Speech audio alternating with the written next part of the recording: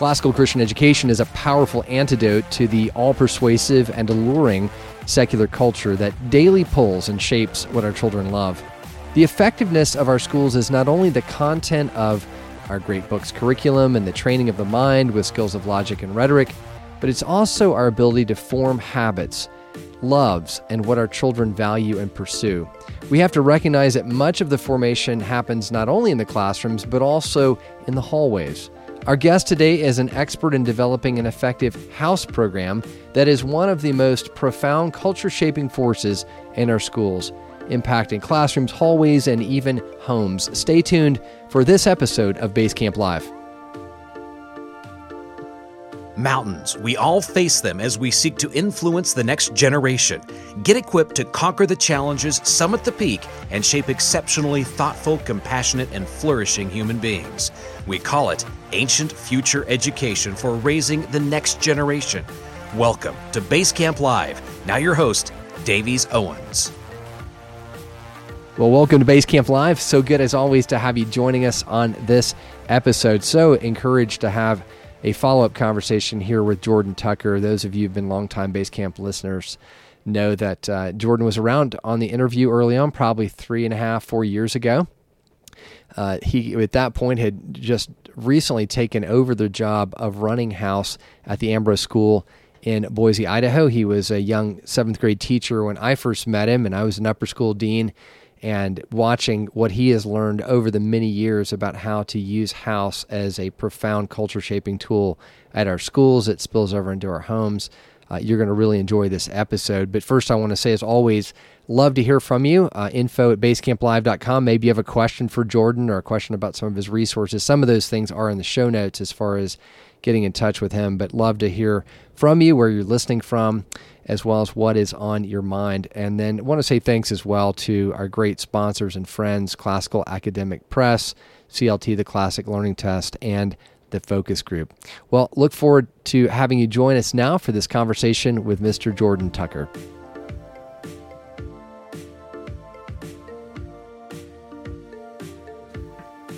Well, welcome to Basecamp Live. I'm here live with my good friend Jordan Tucker. How are you, Jordan? I'm doing great. It's great to see you, Davies. It's great to have you back. It's been quite a number of years. You were on to talk about the house program, so you've gotten older and wiser. We're going to talk about house version 2.0 now and some things you've learned. But for folks who don't know you, Jordan, I know I had the privilege way back at the Ambrose School. I was wearing my upper school dean hat at the time, and you were a starry-eyed, brand-new 7th grade teacher coming in, and a lot's happened since then. Kind of catch people up on where you've been and what you've been up to.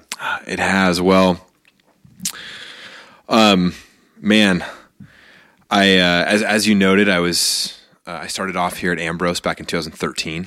Got to work with you, and it was a pleasure. Started off as a 7th grade teacher and was involved in our house program back then.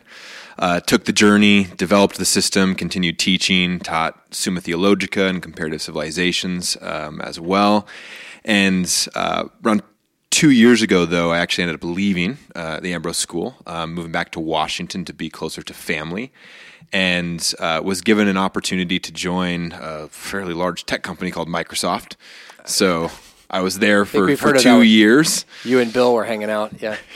Did you ever meet Bill? Not quite. No, I didn't. Okay. I didn't have that honor, but okay. But you're working. Yeah, but go ahead. Yeah, I was there. Yeah. Learned a lot, but it was being in that context that revealed the call that had always been there. Yeah. Which is to be in this movement, and particularly to be educating and raising the children of believers to be culture shapers. Yeah.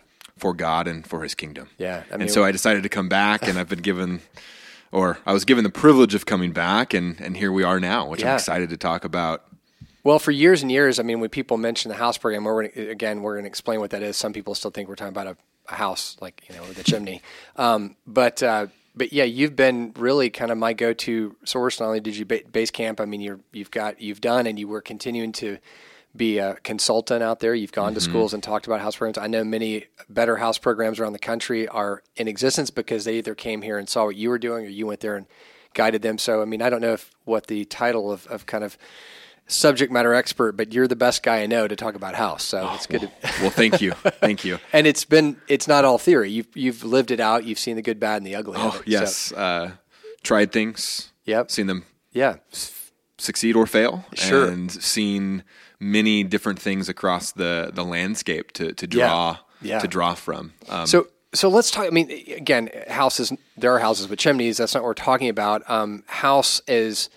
I've often said on this podcast, it is the most formative initiative that you can put at your school to shape culture. I mean, we do form affections, all those things that are in the goals of the grad. They're awesome. They need to happen. The classroom's a place, but it's not the only place. So what is house other than a place in the chimney? Yeah, thank you. I completely agree with the phrase that you used or the quote there, that house, if done properly, can be the mechanism for cultural change or the way that you shape culture at a school, particularly because it's not in the classroom.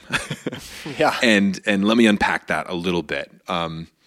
The educational model that we work in is a paideia model, right? That students are being formed not primarily as thinking things, but as human beings made in the image of God to fulfill their purpose. I think that we look at the early chapters of Genesis to understand that God created humankind to be his image bearers and his kings and queens to exercise stewardship over the world. And so when we're looking at a paideia model that says we're shaping a person, their affections, their thoughts, their behaviors, the reason why house is important is because it provides them a space to learn how to do that. So in other words, house is where students get to apply the things they're learning in the classroom and learn how to walk in taking responsibility for their primary vocation. Yeah. So that's the big piece. Yeah. And that's $1 million classical Christian word paideia, but it's obviously, the really out of Ephesians, this idea of raising them up. Yeah. In a way that's forming all of their being. It's not just their heads. And I think that's where our classical Christian school is a movement. I think we've recognized it's not just trivium, it's not just great books. It's really, we're in a battle for their loves and affections. And that's what you guys are doing. So walk us through just like, okay, so if I land at a school that's doing a house program, what am I seeing? What does that look like? Usually you'll see a lot of colors. You'll see banners, you'll see flags, you'll see shirts that have strange names, like you'd see Voss or Edwards or Whitfield shirts. If you were to come to Ambrose, and really what you'd see is a larger school community that's broken up into smaller communities of students, usually across the 7th through 12th grade spectrum, where you go, okay, I have 300 kids, but we're going to break that into 8 houses or communities of students. And then we're going to participate in life together in the form of competition, in the form of exercising stewardship over the school. And usually there's a leadership program built into it. That's kind of probably what you'd see. Yeah.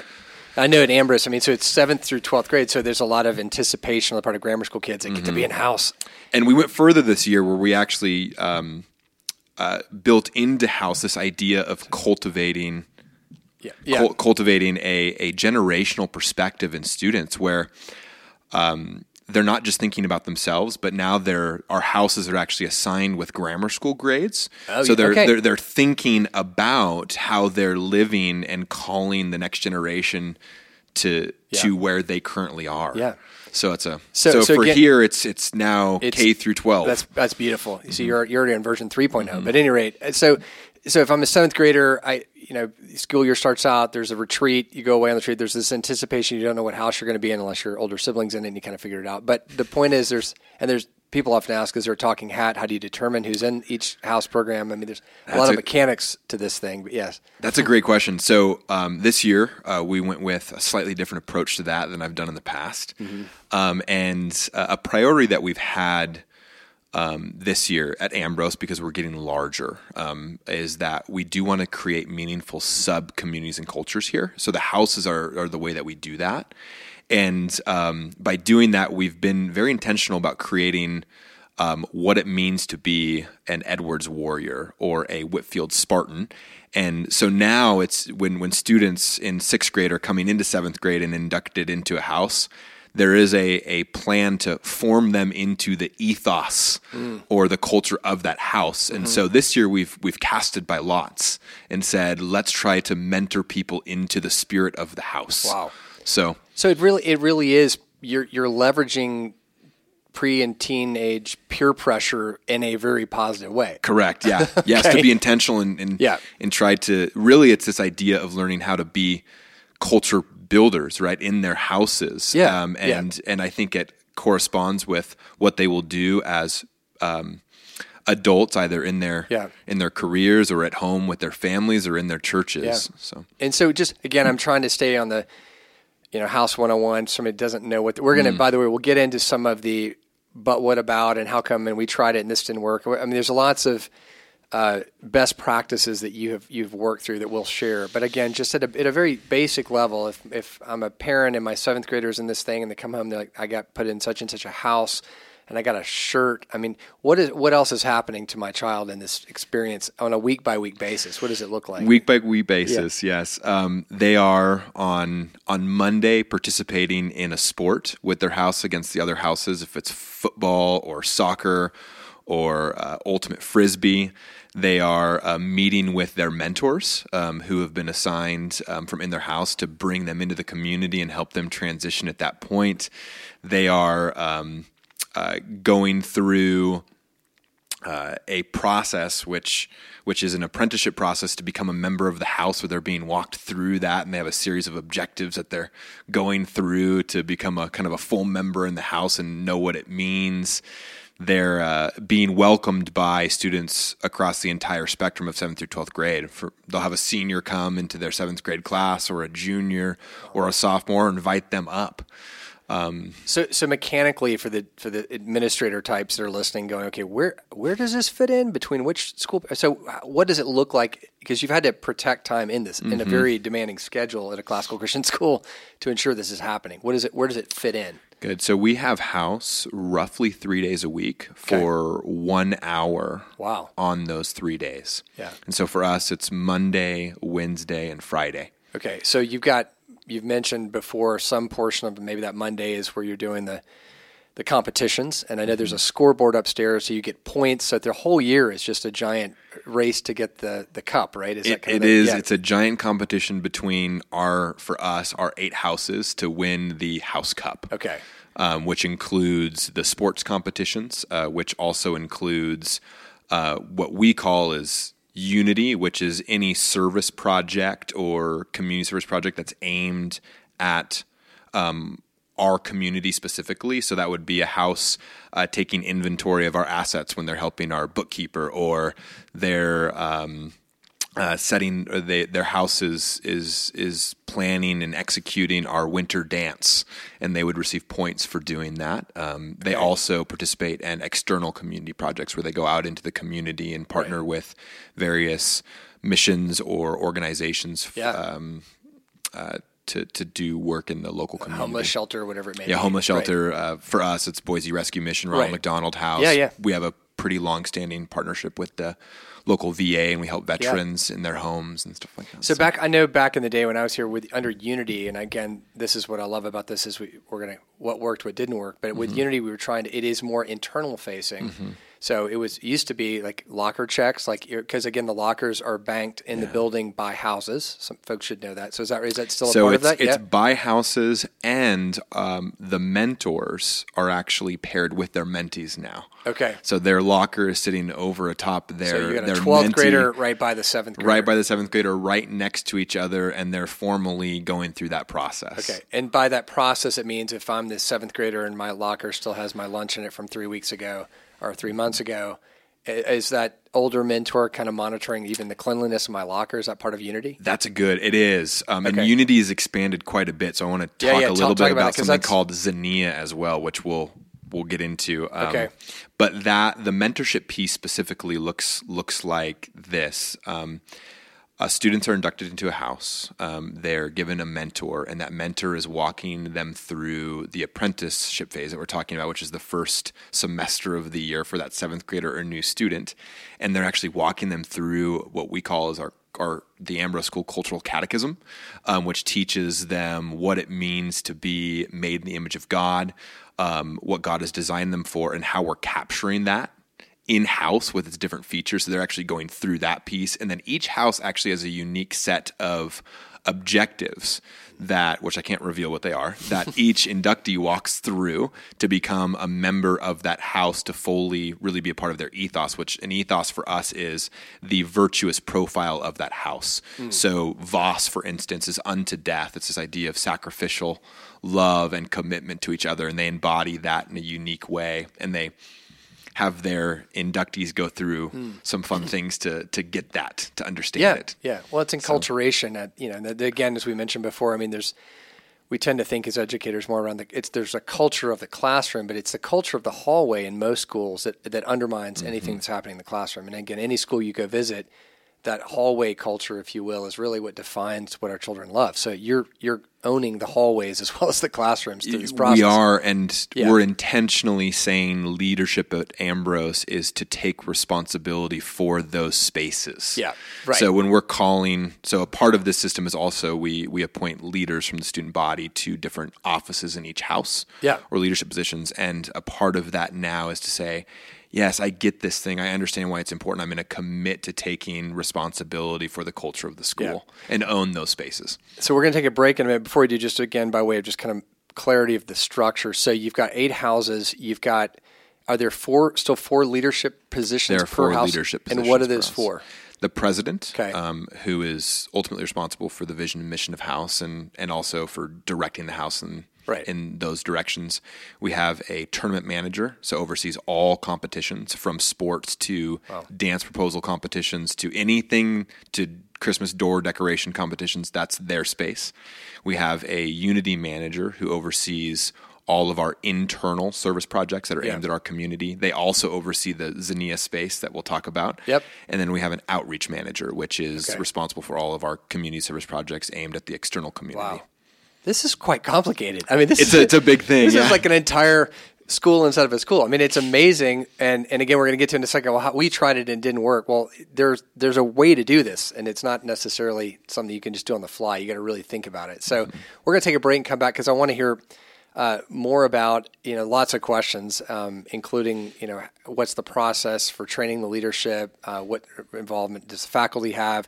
And I'm going to ask you when we come back, really, if you could go back in your time machine to when you first arrived and knowing now what you know about house, there's probably a lot of things that you would do differently. So I want to because I think that wisdom is what a lot of folks are curious about right now. Yeah, absolutely. All right, we'll be right back with Jordan Tucker. Thanks.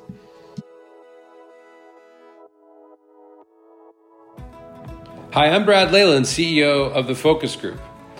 Our mission is to advance the kingdom of God by building trusting relationships with our clients and providing them with expertise and guidance to accelerate the funding of their vision.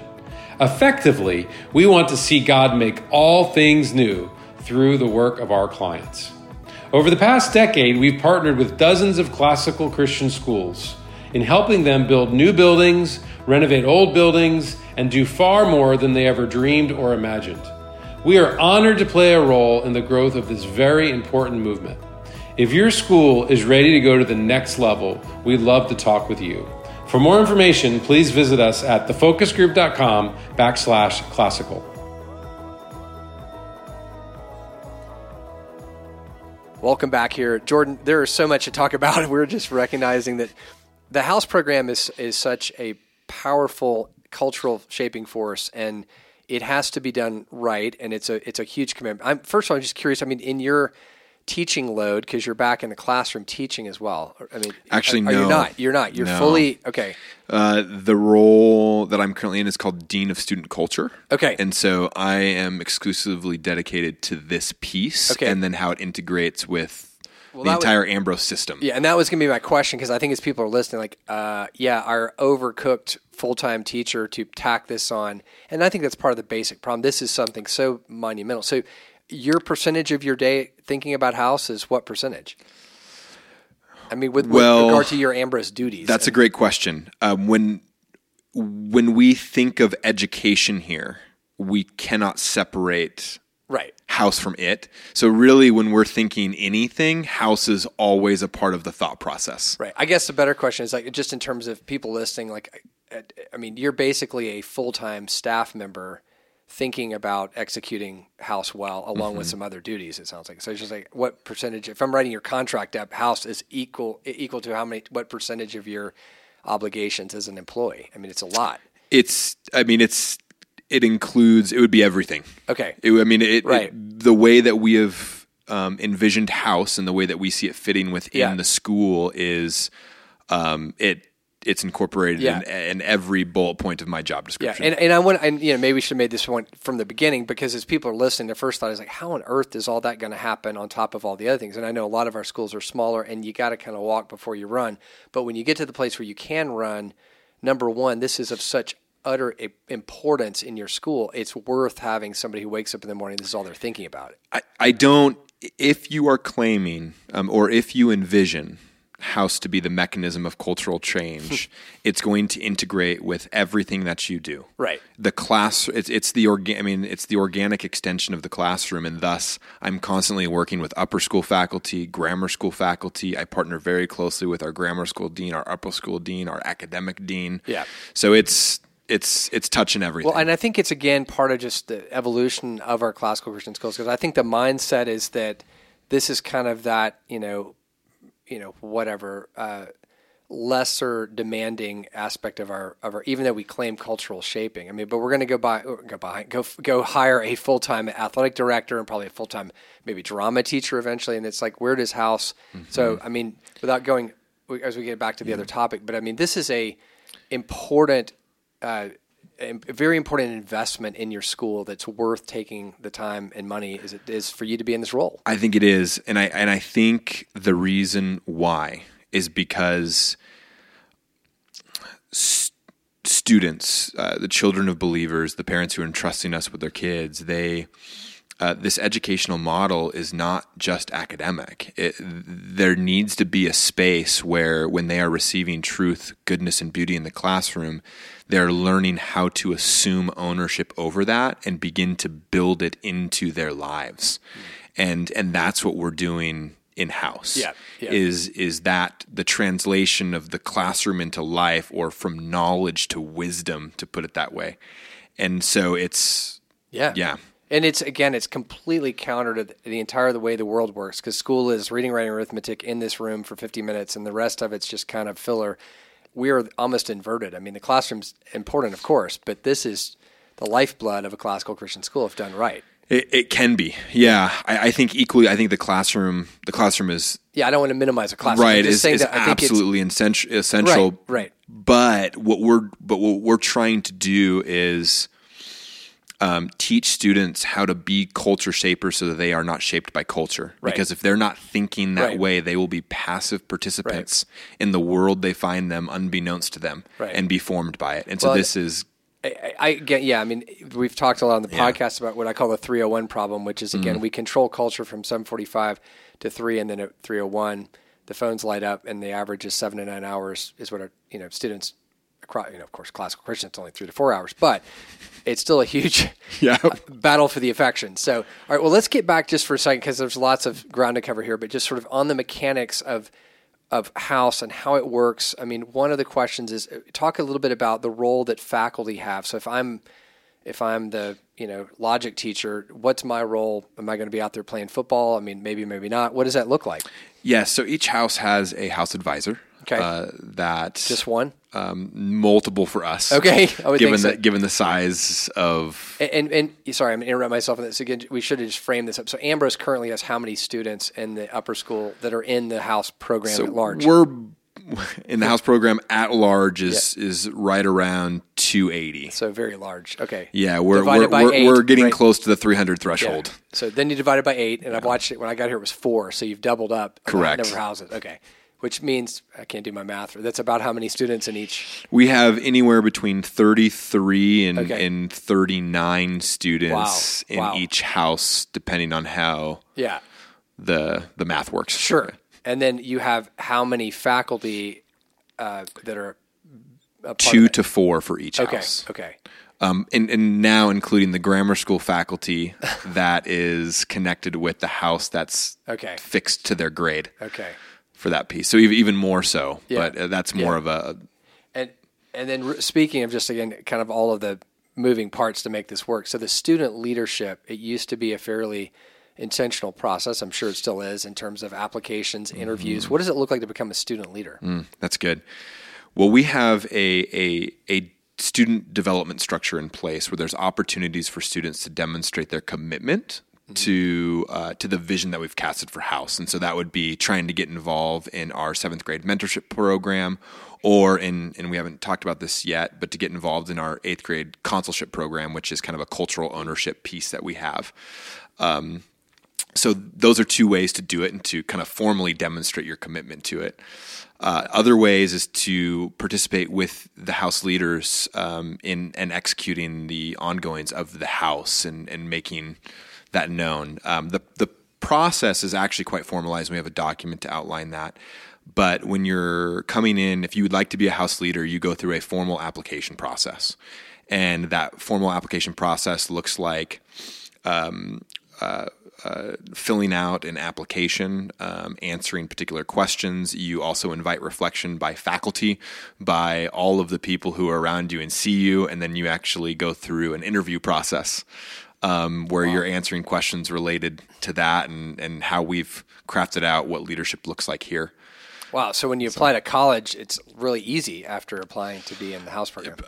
I actually think it probably is. Yeah. I mean, you don't get interviewed like that necessarily for college. And it's character. I mean, and Yeah. it shapes you because there is a sense in which, because you're being called to take ownership of culture now, we're asking you real questions. Yeah. No, absolutely. Real questions. So, with regards to, the way in which House has sort of evolved over the many years, I mean, maybe just kind of go back to if we had the time machine and you could get in and go see yourself, X years ago.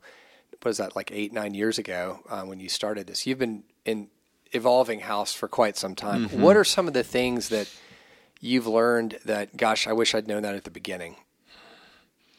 That's good. It's very easy when you're leading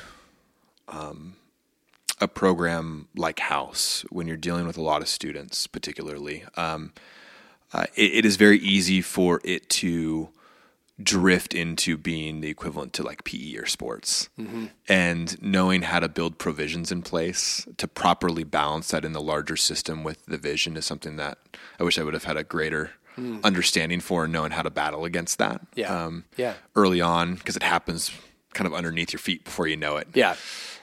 So that's one thing. I also think that I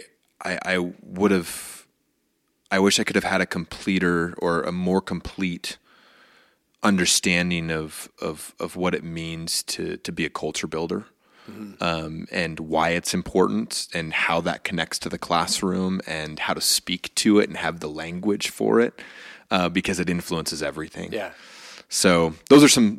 Yeah, I mean, and another way maybe to come at that question, kind of coming at the other way around, is, I mean, because you are consulting schools and you are interfacing and you're seeing maybe good examples and not so good examples. I mean, when a House program goes badly, what are some of the problems? And you mentioned, I'm sure, like, again, it's just basically a beefed up PE program. I mean, what are the things that are situations schools find themselves in where they ultimately go, this thing isn't really what it was all cracked up to be in? Student pushback. Okay. Big time. The monkeys running the zoo. Yes. They're being, our culture, a consumeristic culture, is in love with entertainment. Mm-hmm. And we love thrilling things.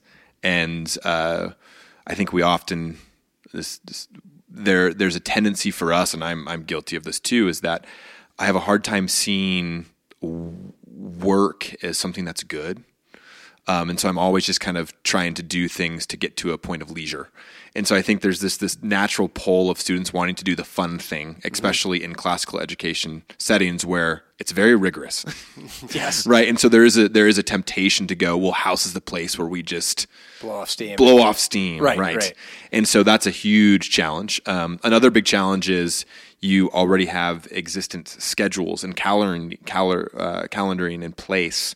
And so to make the changes necessary for the system to be effective requires significant tectonic plate shifting. Yeah. Because it needs time. Yeah. And if it doesn't have time, it can't be something significant. Well, I think that, again, is based, as we've already talked about, this can't just be a casual add-on. This needs to really become critical to your understanding of how you're accomplishing this education. Yes. And so it's going to take time, it's going to take personnel, it's going to take financial aspects of cost to pull this off. Yeah, and there's a point where when I was teaching 7th grade for the first probably 3 years of working here, I was probably spending more time on house than I was in 7th grade, even though I had significantly few, I guess, quote unquote, hours in my contract dedicated to it. Because of what it is and the nature of it. And so I do think there's also this point of strategically knowing where in the development of a house system you transition from doubling up on that role to putting someone over it. So it sounds like maybe for some smaller schools listening, it may just be you need to hold until you've really got the right people. Until you get to the right place. Yeah, but build it out. Schedule. That's why we talked about schedule earlier. And again, I know you've written, I should go ahead and mention, you've got a fairly robust brochure book is such that you put together because I know all we're doing is stirring up questions right now, but mention the book. Yeah. So this year, one of my goals and the objectives aligning to that was to build a house booklet of how we do it. And so as the year's been going on, I've been documenting and building out lead documents for our entire house program. And there's over 10 pages in it now that overviews the entire system, all of our divisions, all of the processes we use for all of the places that you'd have questions in our house system. And so I'm almost done with that. I'm actually wrapping it up in time for the ACCS conference where I'll be able to You're doing a workshop there. Specifically a Leaders Day workshop there where I'll have that as the primary source of the content I'll be speaking off of and have it accessible. So, before we get back to another break, any other, as you've gone traveled, things that wish I knew before that I would have done differently, or just best practices that are things that weren't carried out well that you wish maybe you would have known or a school would have known early on? Yeah, and this is getting deep. I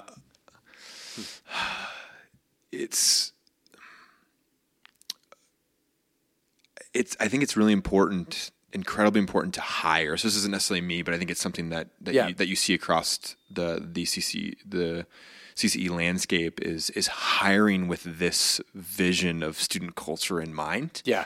When you're actually looking at faculty and teachers where they actually get that you're not forming students to be brains on a stick, right? Mm-hmm. There's this element of translating the classroom into life that's very important, and thinking through that should be an important piece of that, which is something that we do now as well. So that's one piece. One of the other pieces would be, and this is something I see across the country quite a bit. Fortunately, we didn't have the foundation here. We didn't have this foundation here, but it's trying to do a house system in parallel with some other form of student government, where house systems are this kind of familial piece, but then there's this parallel structure for student government, and oftentimes they just do not harmonize well. Right.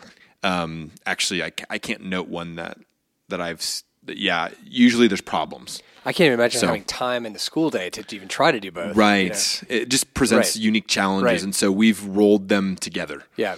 Well, one final question we're going to break. I mean, you mentioned, in this segment talking about student buy-in, because I definitely, and that's the world we're in. So how do you get buy-in?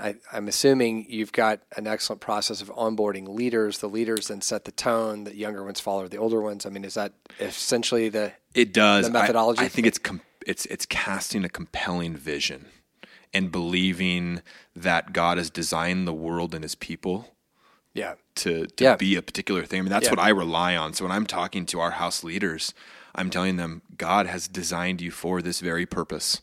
And he has designed you to be kings and queens over the world and to exercise stewardship over it and build life out of it.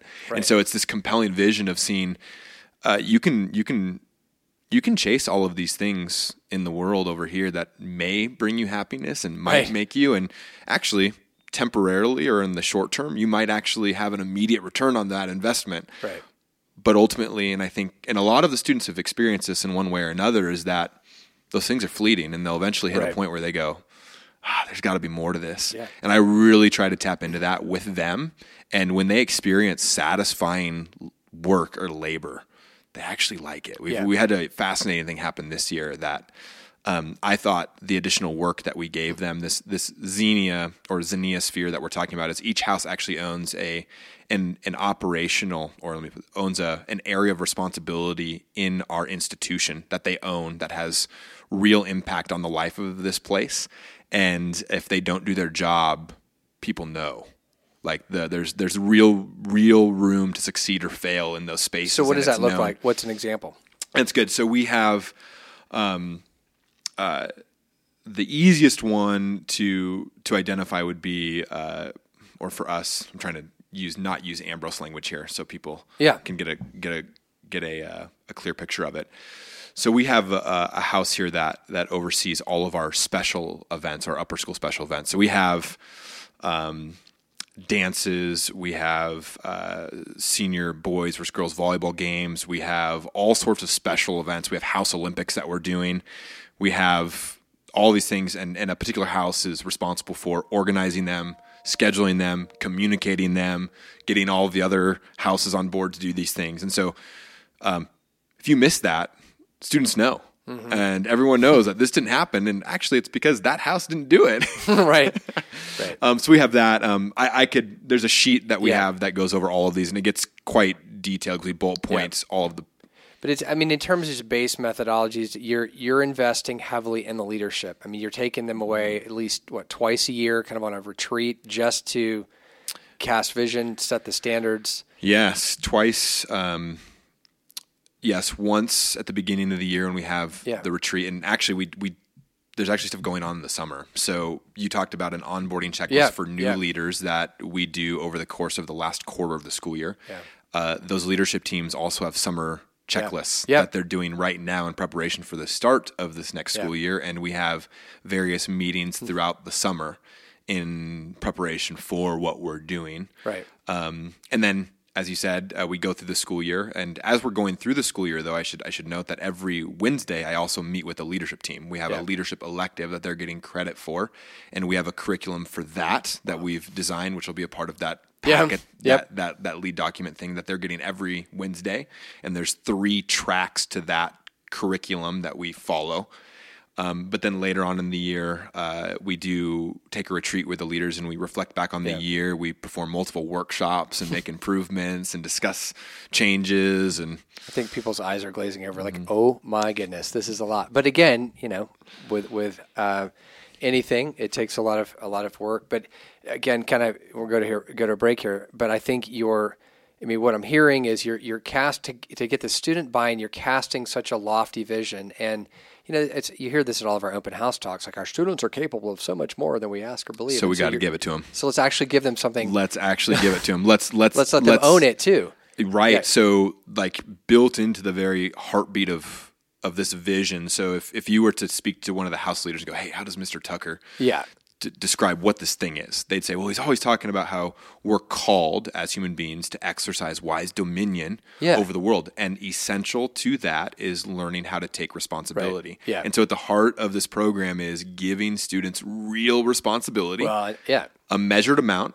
And the way that I function is if the Titanic is going to hit the iceberg, I'll step in. Yep. But if it's not, we learn to step back and work through those things. Well, and that's probably the hardest part, especially us classical Christian types, both parents and educators. We like to control, we like to prescribe, and it's very difficult to let adolescents make mistakes in It makes a front of our lot eyes. more work, but it does.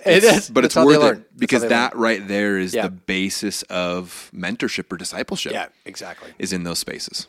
All right, well, let's take a quick break. Jordan, we'll be right back, and I'm going to jump into some kind of frequently asked questions and see what you have to say. He's worked with families for more than 30 years as a licensed professional counselor and marriage family therapist. It's time for a quick encouragement on the best practices of raising the next generation. We call it a McCurdy moment. So, Keith, as you interact with parents around the country and on speaking and engagement opportunities, do you find parents push back at this idea of, hey, let your kids do more, get out of their way, quit over-parenting? Does that meet resistance? It's not really pushback. It's more like fear and anguish on their faces, because the reality is one of the toughest things as parents is to step back and give our children more responsibility for the simple reality that it always takes longer and it's messier. I would just rather pour that milk, because I know if Johnny pours the milk, only half of it's going to be in the glass and then it's on the floor and we got to deal with all that. And what I tell parents is, this is really where we understand true leadership. Parental leadership has two key characteristics. One is it's ordained. It's a job given to us by God. But the second is it's sacrificial. And the sacrifice in leadership is understanding that who we lead, that's who we're trying to benefit. We're trying to benefit those we lead. And to do that, our sacrifice is putting up with the painful process of it taking longer and being messier for them to master skills in life. And so it is a common frustration. We've all been through it. And yet that's the pushback I get. It's not that people disagree. It's like, oh no, they get it. This is exactly what we need to be doing. But oh my goodness, Right. It's going to be messier. It's going to take twice as long. We're going to be late everywhere. But until we turn that over to our kids, it will never improve. Yeah. And it's as a universal principle. In the workplace, if you don't delegate a few things, you end up doing everything, and that's not what you want either. So, right, empowering others is part of that process, certainly as parents. That's a great word, Keith. Thank you so much.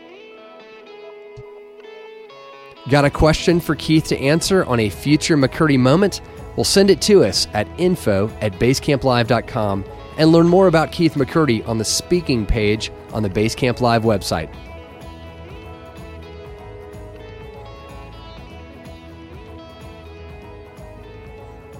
So Jordan is a parent now. Actually, my youngest just graduated last week, so I'm officially out of the K-12 business, which I'm still coming to terms with, although more committed than ever to it, because I actually see 3 of my own kids incredibly blessed because of this education.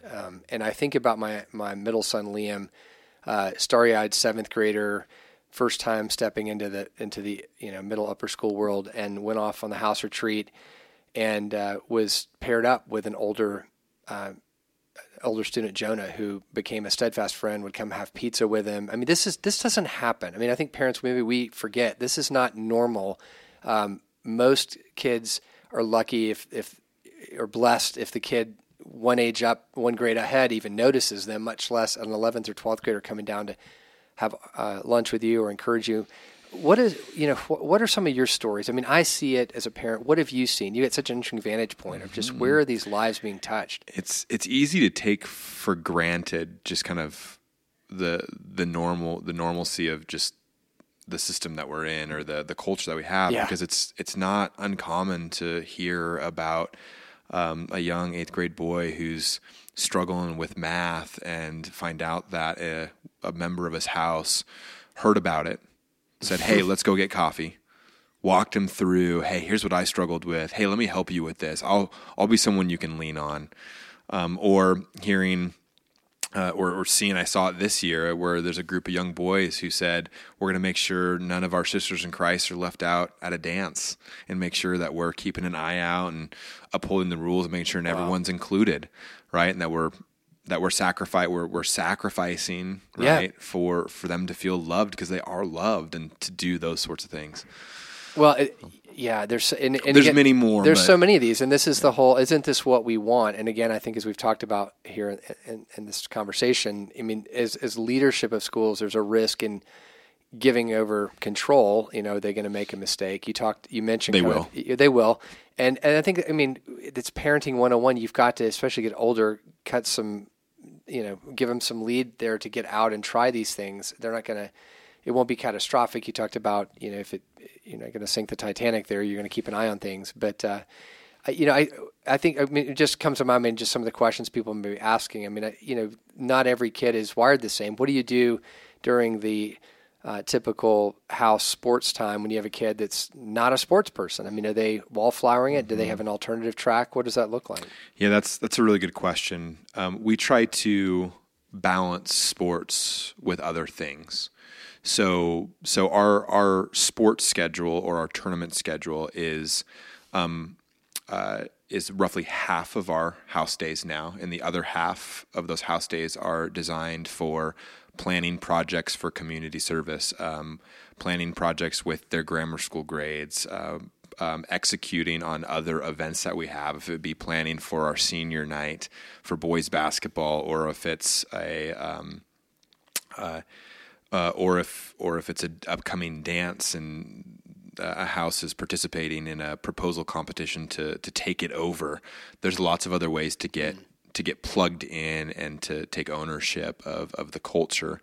And so we allow, right, those things to live in parallel, where if someone doesn't want to be outside on sport events, we'll make a good case to be involved in a way that's bringing life out of this community, and we'll help you do it. Because it seems like, again, you're trading in a currency, if you will, that is powerful and effective, and if it cuts the wrong way, it could be very damaging or detrimental. Absolutely. And so, I think of that where, especially in our good American competitive spirit, it's like, all of the varsity basketball players show up, during the house sports and just tear it up and dominate it, and all the kids that are, there's obviously got to be some, again, awareness of who's engaged and who's not, and again, you don't want it to cut the wrong way. Yes. Yeah.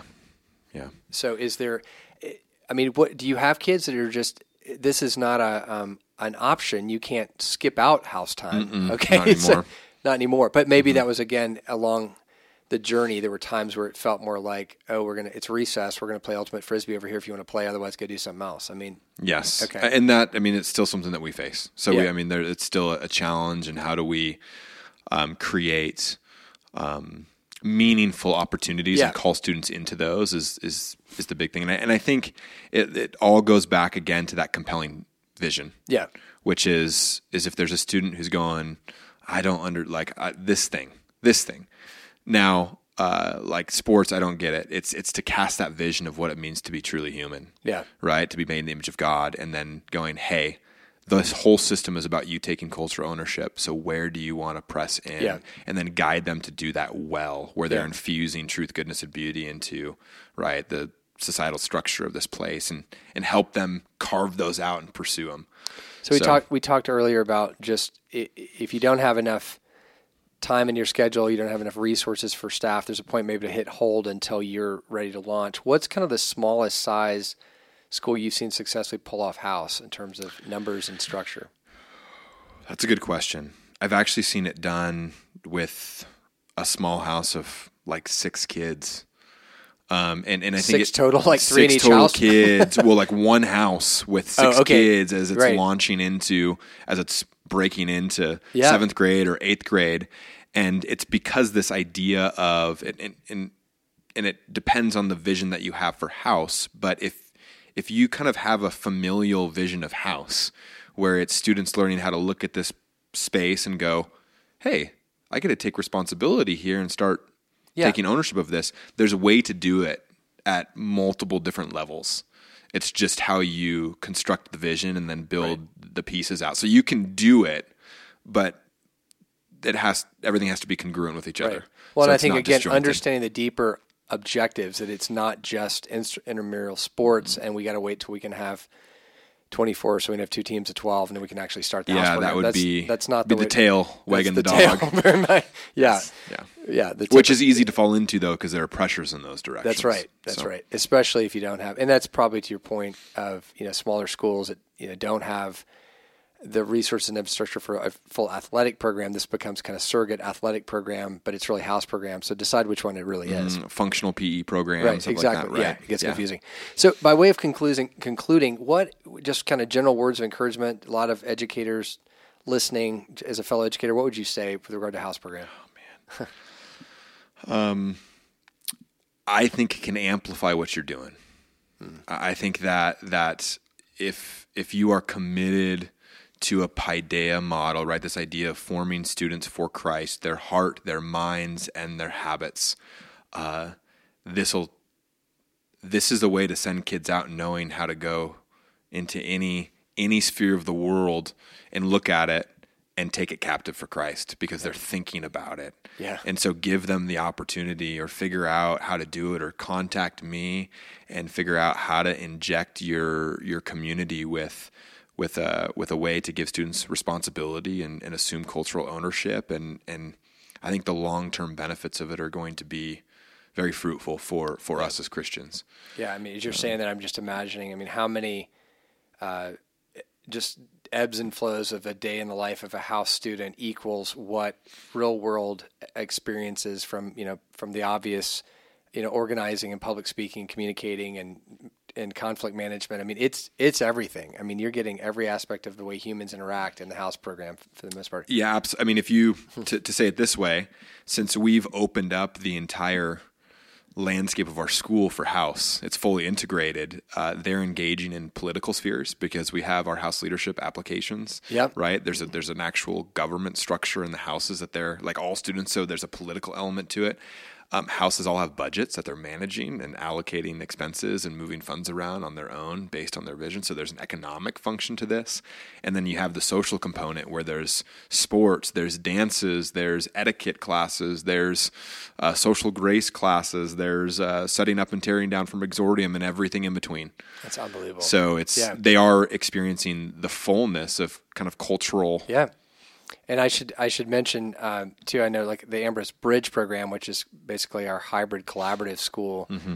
They have a house program, so they do. That's another way. There are other settings in which this works perfectly well. Yeah, there's ways to adapt it for sure. So, final question I ask about educators, teachers, a lot of parents listening. Just what words of encouragement do you have for parents?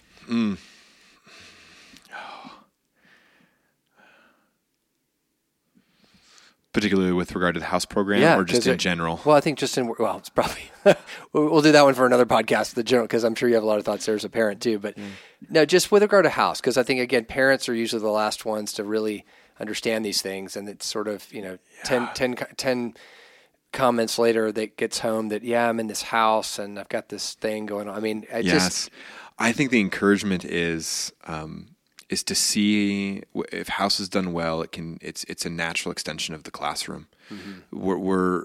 I've hit this multiple times, but the idea is not for a young boy or young girl to become a brain on a stick and just think well. It's to live well. Yeah.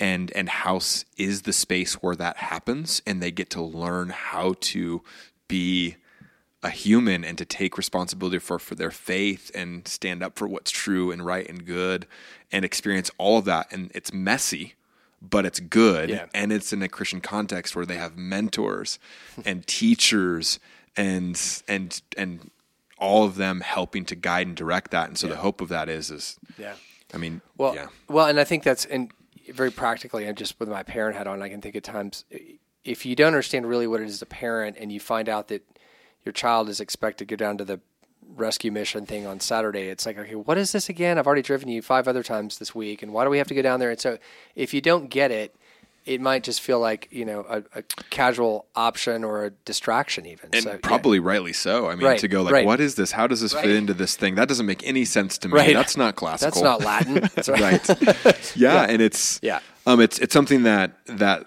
I'm working on too as well is casting this vision in terms of parent education as well, and going, hey, like this is what this is. Right. And so all of the bad things that you're experiencing, like the negative things that you're hearing about it, like it might actually be a feature of this thing that is actually aimed at a good thing. Right. And it's built into to contain some of those struggles. Yeah. Right. And it's messy because, again, you're putting kids in leadership, and there's going to be points at which you don't always understand it. But again, if you're a parent, I just can't encourage you enough. If your school is doing house, then lean in, encourage it, support it. And Jordan, thanks for, again, we're really at time, but if people want to know more, I'm sure there's 10 more questions we could get into, but just, you've written this booklet, this information, people might want to get in touch with you, and you do some consulting. What's the best way? Yeah, so emailing me at just jordantucker@theambroseschool.org will be the easiest way.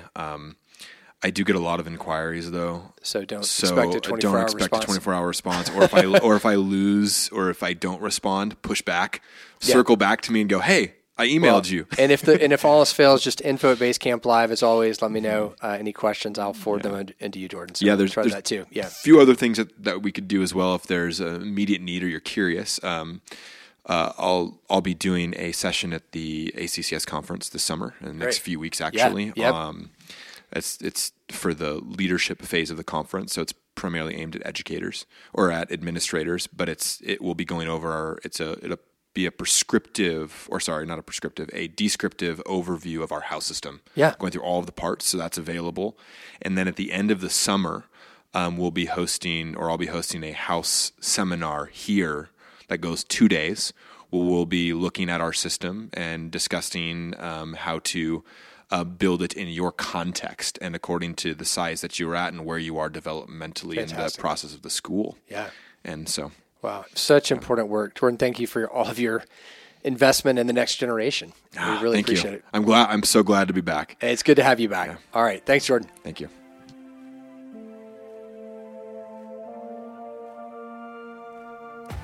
Hey, Basecamp Live listeners, this is Hannah, Davey's daughter here. Thank you for tuning into this episode. I can confidently say that my kindergarten through college classical Christian education has become a critical part of my life. It formed and trained me to be a strong leader, to love God. And now as a married young adult, it's really created a foundation for me to go out into the world, a world that's getting crazier by the day. So thank you for listening to this podcast. It's absolutely critical what's being discussed here.